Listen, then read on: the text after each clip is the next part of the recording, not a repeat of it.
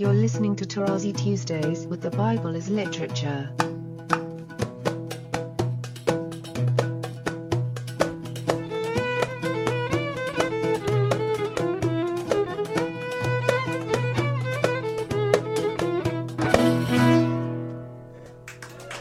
Hi, this is Father Mark Boulos. And this is Dr. Richard Benton. And you are listening to Tarazi Tuesdays with the Bible as Literature podcast. Welcome, Father Paul, to the program. It's always good to have you. Thank you. We are excited because today is another discussion about locality. One of the things, Father Paul, that you stressed is the way in which Scripture takes everyday things around you, location, objects, things that are part of the mundane everyday setting, and it assigns meaning to them. And so once you understand that that's what's going on, everything becomes important. The details become important. What is the meaning of that locality, or what is the meaning that Scripture is assigning? So we're happy and excited today to get your take on Ur of the Chaldeans and what it means and how it functions. Ur of the Chaldeans is a striking example. The only parallel to it is Ararat, or the mountains of Ararat. In both cases, these appear only 4 times throughout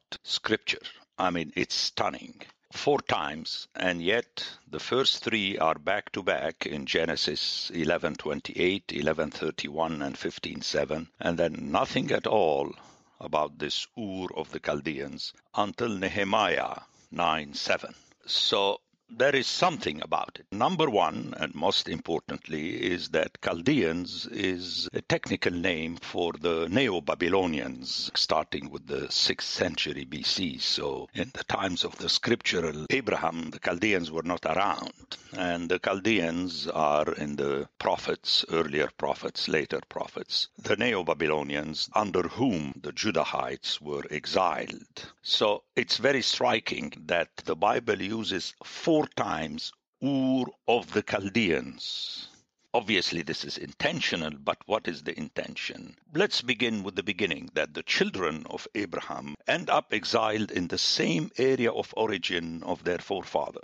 The intended close connection can be seen in the retrojection of Chaldeans to the times of Abraham. Chaldeans are the Neo-Babylonians, as I mentioned. And that area is the area from which the exiled will be rescued, but they will be rescued, according to Isaiah, as the children of Abraham and Sarah. And we'll come back to that. Abraham and Sarah. I'll mention Isaiah, that it's a tent, it's not a city with the stakes and so on. For the time being, the root of the promise made to Abraham is the same as that of the salvation of his children from Chaldea. He came from the east to the earth of the promise, and they are promised in Isaiah to move again from the east to the earth of the promise. However, and that is very important, Abraham's and Sarah's earth, where their kin reside, is Haran, Padam Aram, the earth of the 2 rivers, which is, if you like, upper Mesopotamia. And this is very clearly reflected in the stories of the marriage of Isaac and Jacob. They have to find wives from Padan Aram. But on the other hand, the earth of Padan Aram is the earth of the multiple nations mentioned time and again in the stories of the kingdoms of Israel and Judah, as well as in the stories of the patriarchs. So it's around that area that we have all the nations, up to the Hittites, way up near the mountains of Ararat. The intimate link between the children of Abraham and those nations is sealed in that very impressive story in Genesis 23, where Sarah and Abraham and their children are buried in the land of the promise, yet in a field whose proprietor is Ephron the Hittite, the Hittites being the farthest among the scriptural nations, the northernmost to the west of the mountains of Ararat, where the sources of the 2 rivers lie. I speak more in detail about that when I deal with the mountains of Ararat. The importance of the Hittites in the purview of the scriptural authors is that besides this very important Ephron the Hittite, who meets Abraham, we have Uriah the Hittite, who was the top general in the army of David. We all know the story of his wife Bathsheba with David. So Uriah, practically, whom David had killed, is the reason behind David's punishment and ultimately the exile of the citizens of his kingdom, Israel as well as Judah. Remember, David was the king of Judah and Israel. Their exile into the land of the Chaldeans. So here again, as I keep saying, anyone who knows the Scripture well makes immediately these connections. Or when one gets to Uriah the Hittite, one cannot miss that before him there was Ephraim the Hittite. So this importance with the connection with the nations is reflected in Isaiah 42, Isaiah 49, Isaiah 66, where the nations are included in the rescue of the exiles. The exiles do not come back to the earth of the promise on their own, but including the nations with them. And ultimately, the entire intentionality is sealed in the Ketubim, which is the last part of Scripture, at the other end of Scripture in the text of Nehemiah. Let me say, Genesis is the first book of Scripture. Nehemiah is way at the end. It's the third book before the last in Scripture. And out of the real blue sky we hear, and I need to read it, Thou art the Lord, the God who didst choose Abram, notice, back to Genesis, and bring him forth out of Ur of the Chaldeans, and give him the name Abraham, very important. And thou didst find his heart faithful before thee, and didst make with him the covenant to give to his descendants the land of the Canaanite, the Hittite, the Amorite, the Perizzite, the Jebusite, and the Girgashite, and thou hast fulfilled thy promise, for thou art righteous. This text is very important. Number one, we said we have Ur of the Chaldeans. But then we have the express mention of the change of name from Abram to Abraham. Now, this happens in Genesis chapter 17, which is connected with the covenant of circumcision, whereby under the tent of Abraham, we have also included the children of the stranger and of the slave. And this is very clear in that in the following verse in Nehemiah, we have a direct mention of the covenant made with Abraham. But then, if one goes back to chapter 17, not only Abraham, but also Sarah, their name is explained in conjunction with their being father of many nations and mother of many nations. And the fullness of the nations in Nehemiah is reflected in that we have 6 nations, but then where is the 7th? You know, number 7 is the totality.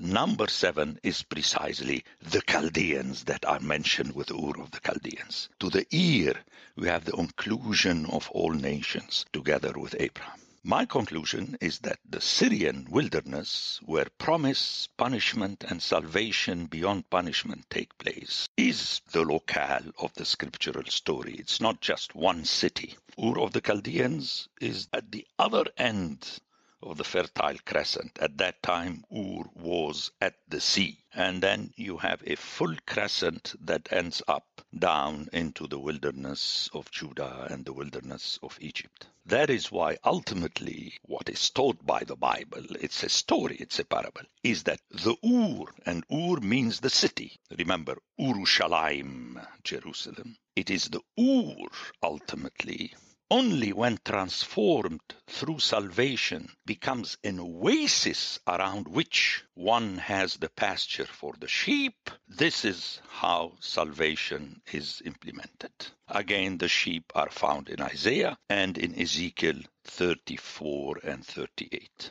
So the total story is an invitation, which we saw already in Genesis 11, to the human beings who are always prone to glorify their ego by making big buildings with their own hands, to understand that real life and real peace happens around the oasis, the garden, as we see in chapter 2. So it's not a question of moving from the city in the desert and so on. No. It's a mental attitude to always remember that it is only in the totality of all the human beings being together.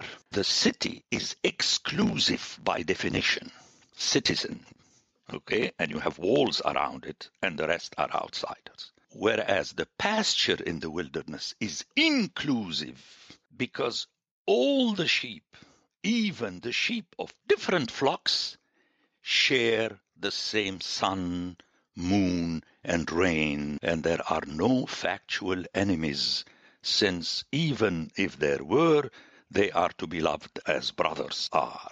So the different sheep of the different flocks in the wilderness technically live together from the same source. And I would like to end with this statement in Matthew, the book of books. You have heard it was said, you shall love your neighbor and hate your enemy. But I say to you, love your enemies and pray for those who persecute you, so that you may be sons of your Father who is in heaven. For he makes his sun rise on the evil and on the good. Notice how the evil are mentioned before the good, and sends rain on the just and on the unjust. For if you love those who love you, what reward have you? Do not even the tax collectors do the same? And if you salute only your brethren, what more are you doing than others? Do not even the Gentiles do the same? So technically you are no better than the Gentiles. You therefore must be perfect, as your heavenly Father is perfect. And again, friends, this does not happen. In fact, actually, it does happen, but it does not happen except in a setting similar to the setting of the Syrian wilderness. So again, I hope I answered your question and your point that you brought up at the beginning, that it's not only words, but also their position in Scripture, which is very important. And to be a child of Abraham, we have to accept this and remember in the same Gospel of Matthew, God challenges the people by telling them, you say you're children of Abraham, well, he can make out of these stones children of Abraham. And that's a play, friends. The stones are the stones of the building. So the blessing of God is reflected in his destroying the building, as he does in Genesis 10, and sending you back to the open land, as in Ezekiel 48, where all the sheep are gathered around this fictional city whose name is the Lord is there. So wherever you are, it's your mental attitude that moves you from your mental city to God's open pasture in the wilderness.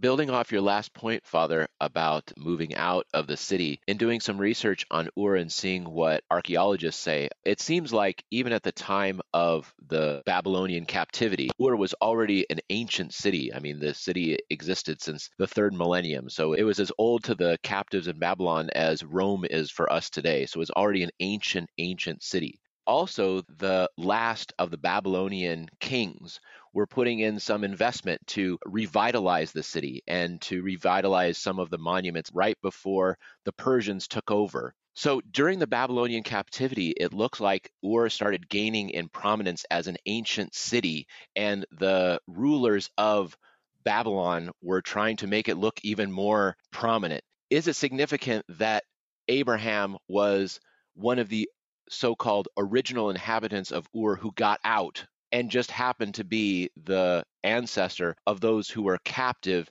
in Babylon when everyone in Babylon was making a big deal about Ur? Definitely.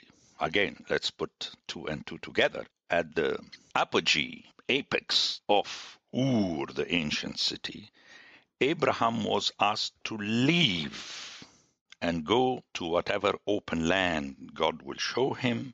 And the interesting thing is that in Genesis, and I stress that, when he left Ur, he went to Haran before moving down to Palestine. So your point is well taken.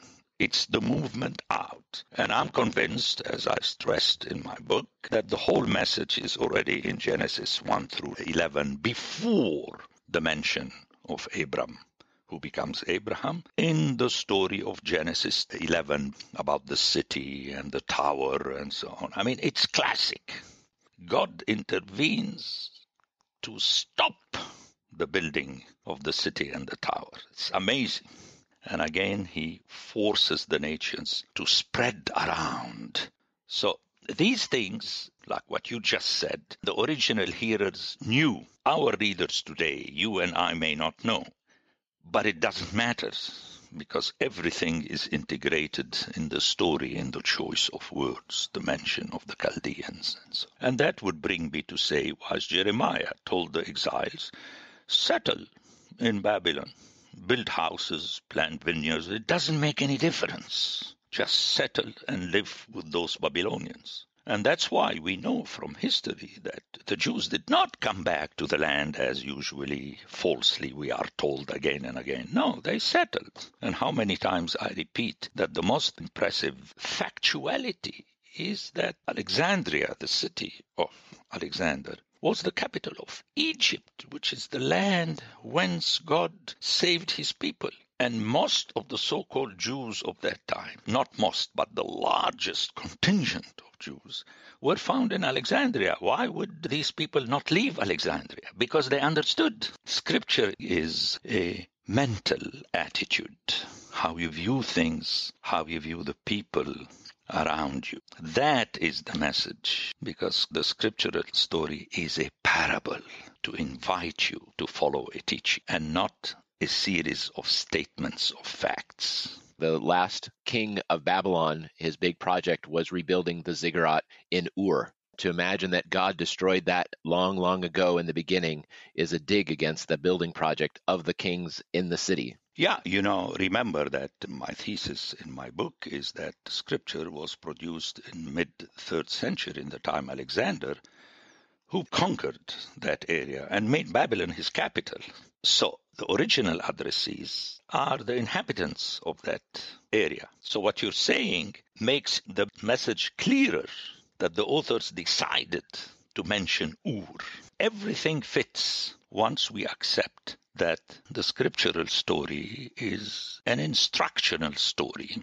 A mashal, as Ezekiel says. It's silly for Ezekiel to come up with a mashal where 3 cities, the 3 sisters, Sodom and Jerusalem, are presented as harlots. I mean, this is ridiculous.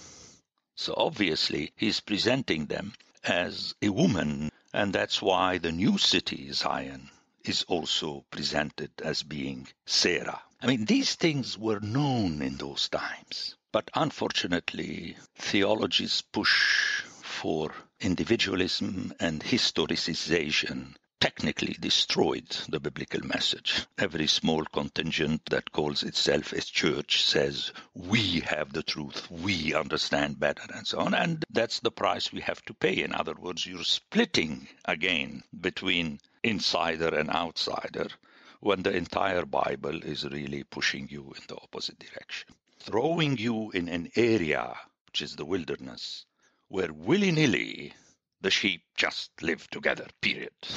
Well, Father Paul, fortunately for us, and what you've taught us over the years, is that the seed contains everything it needs to bear fruit, to make a plant and bear fruit, and the seed does what it does. And the book with the inscription of God's teaching is sitting on the shelf in those various churches, and there is always hope that someone will pick it up, read it, and hear what it's saying. And hopefully people will realize that they are already united in this book. Whether the building has the name of Lutheran Church or Presbyterian Church or Orthodox Church or Catholic Church, the fact that there is this book inside is a sign that if we do not have that unity, we seek it, but we don't seek unity through our understanding of Scripture. We seek the unity that is described in Scripture. Father Paul, thank you so much for these discussions, which are invaluable both to Richard and I, and obviously to our listening audience. Well, thank you for your patience with me. Thank you, Father. Thank you. Thank you. We'll Take meet care. again. All right, Yes. bye. The Bible as Literature is a production of the Ephesus School Network.